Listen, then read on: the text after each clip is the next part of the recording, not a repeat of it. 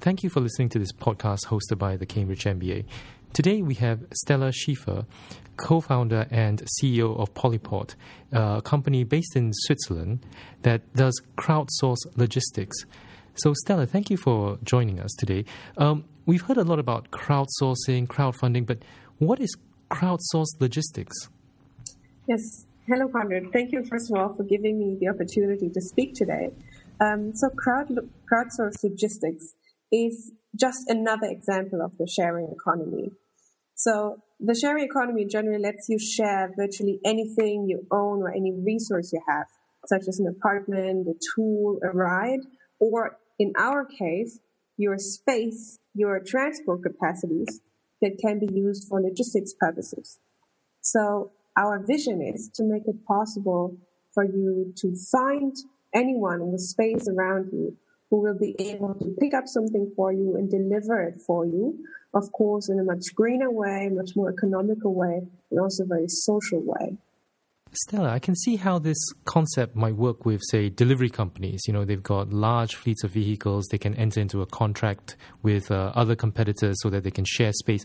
But what's in it for your customers? I mean, if I were a customer or a potential customer looking at your website, what would you tell me is good about this service that's, different from what I'm doing right now? Yeah, thank you for this question. Of course, anyone who's using a new service or a sharing economy service also needs to receive some sort of compensation. In our case, if you offer to bring something for someone else, then you have the opportunity to make some extra money. So you can actually earn some money that we will transfer directly to your bank account. You can get a better conscience because you're doing something green. You're trying to use your space more efficiently, and you're also helping to connect better in your neighborhood when you do someone a favor in your community. And on the other side, like in any other sharing economy, always have two sides. Someone who's offering someone something and someone who's using that offer. So in our case, the customers who do want to get a better delivery, they, of course, can get a convenient delivery through our systems, which is at the time when they actually want it, at the location where they actually want it, and they can also support a green delivery option at the same time. So your company, Polyport, you've got one main service right now, which is you call Bringbee. Is that right? That is correct. So can you just describe for our listeners how Bringbee works in terms of, let's say, pairing the two sides, as you described it? How does the cost or the pricing mechanism work, and how do you make money from Bringbee? Sure. So Bringbee is a marketplace for you to find someone else who's going shopping for you and will shop it and bring it to your home. Why did we focus on shopping? Maybe quick intro. The very big vision is very broad. To simply find anyone who will bring a package from A to B is, let's say, a very abstract or a very big challenge, and we wanted to narrow down the application of the service to a bit closer target group, so it would be easier to market this idea, which is why we focused on only doing this delivery or this home delivery for your shopping.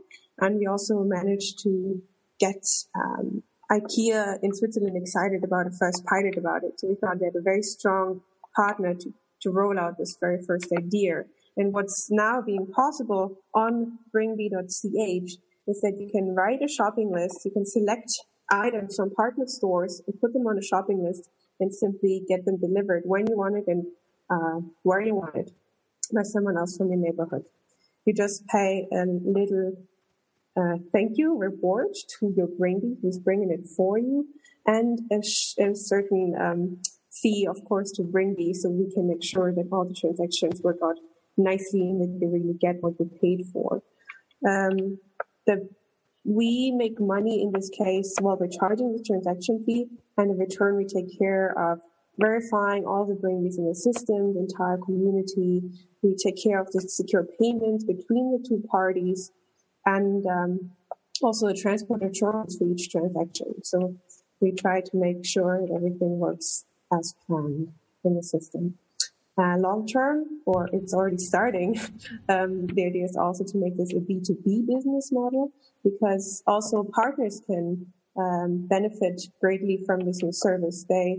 Partners like IKEA or local microbreweries or anyone else who has something that he's producing and he wants to sell need some sort of logistics option to deliver products to their customers. But logistics is traditionally very infrastructure heavy. It's very expensive. It's tough to offer very flexible delivery times. And all this we can do with Bringbee. And so we offer also just a new type of green delivery option to producers, to retailers. And also they will be paying for the service on a regular basis with commission fees in the long term.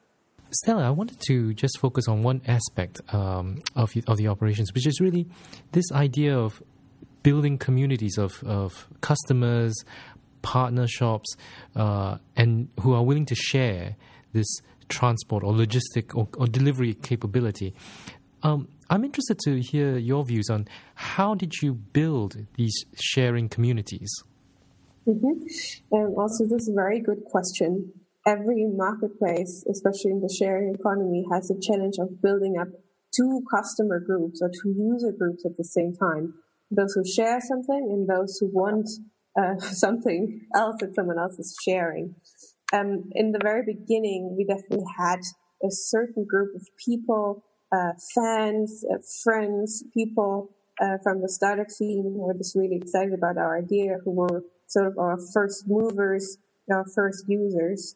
But then, of course, you quickly start to go into creating a certain buzz through traditional media like newspapers, getting in blogs, being very active in social media.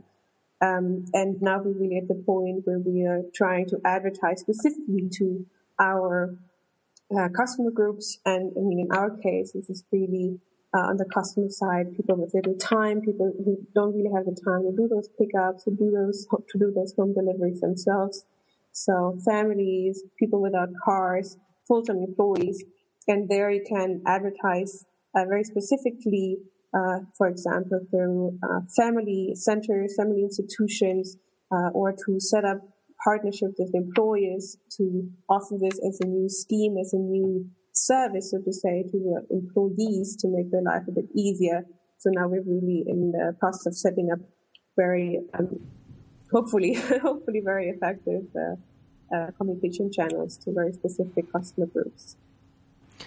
Stella, that sounds fascinating. I would imagine that trust in the system and community is very important. So how did you build that trust? I mean, if I imagine myself as maybe a skeptical consumer of this, and I wanted my shopping delivery to come to me, I mean, I would need to be able to trust that a stranger really, who's not your employee, is going to pick up the goods, not run away with it, not damage it, and bring it to me, at a reliable time.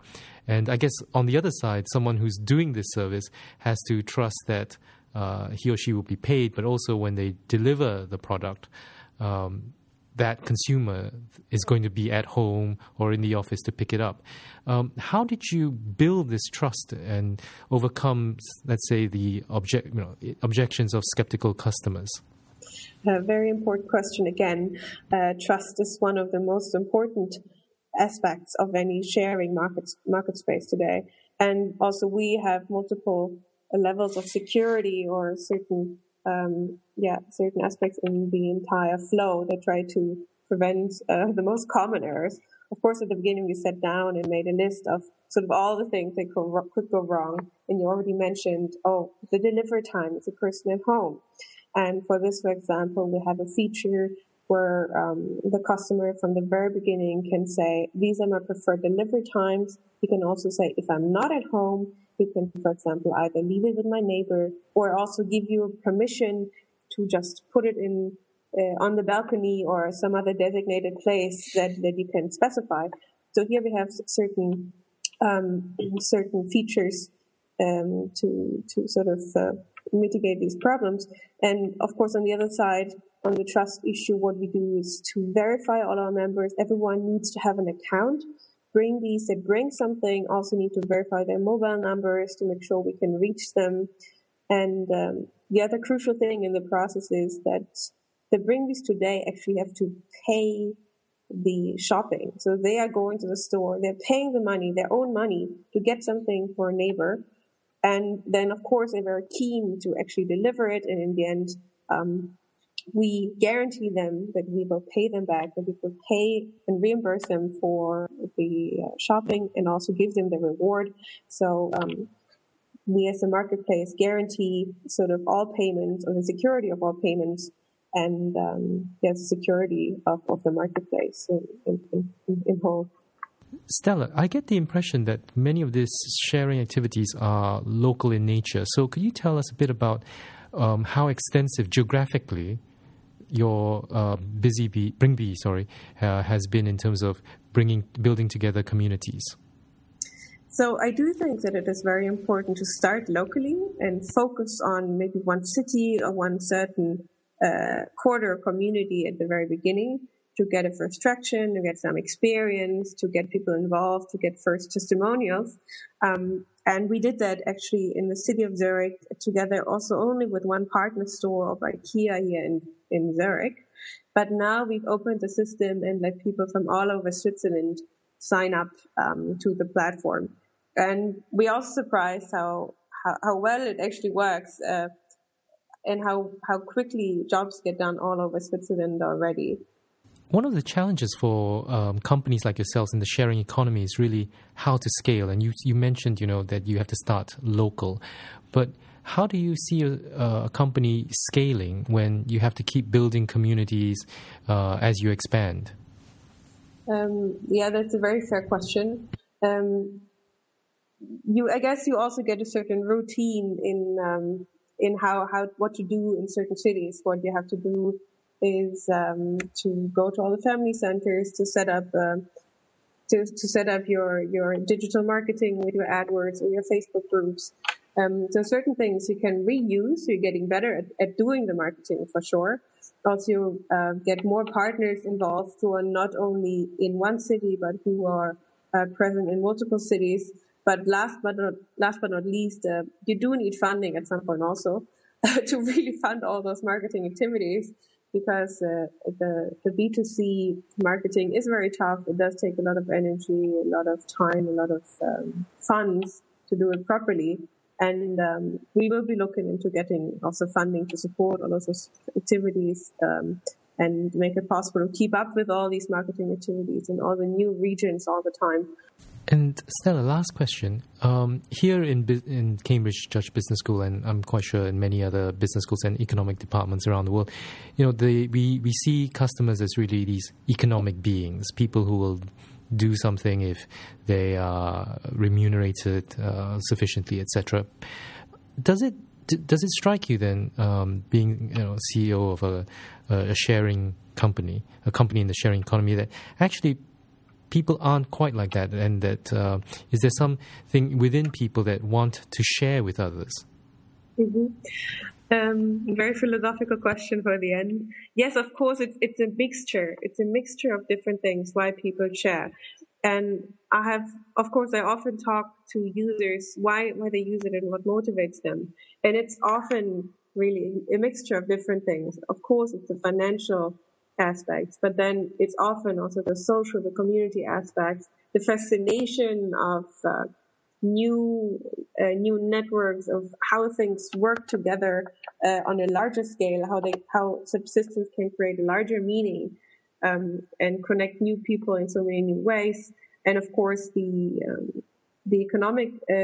ecological points also that are very important for many people in the system. But on the other hand, we also have to see that, I guess, societies probably are intrinsically always cooperating together. Mankind could only become so successful because we started cooperating, we started specifying our tasks, we live in communities exactly for that reason, because we function better if we cooperate among each other. So maybe it really is part of our human nature after all. Stella, thank you very much for that. And I look forward to maybe ordering something through Bringbee the next time I'm in Switzerland. I hope so. Thank you.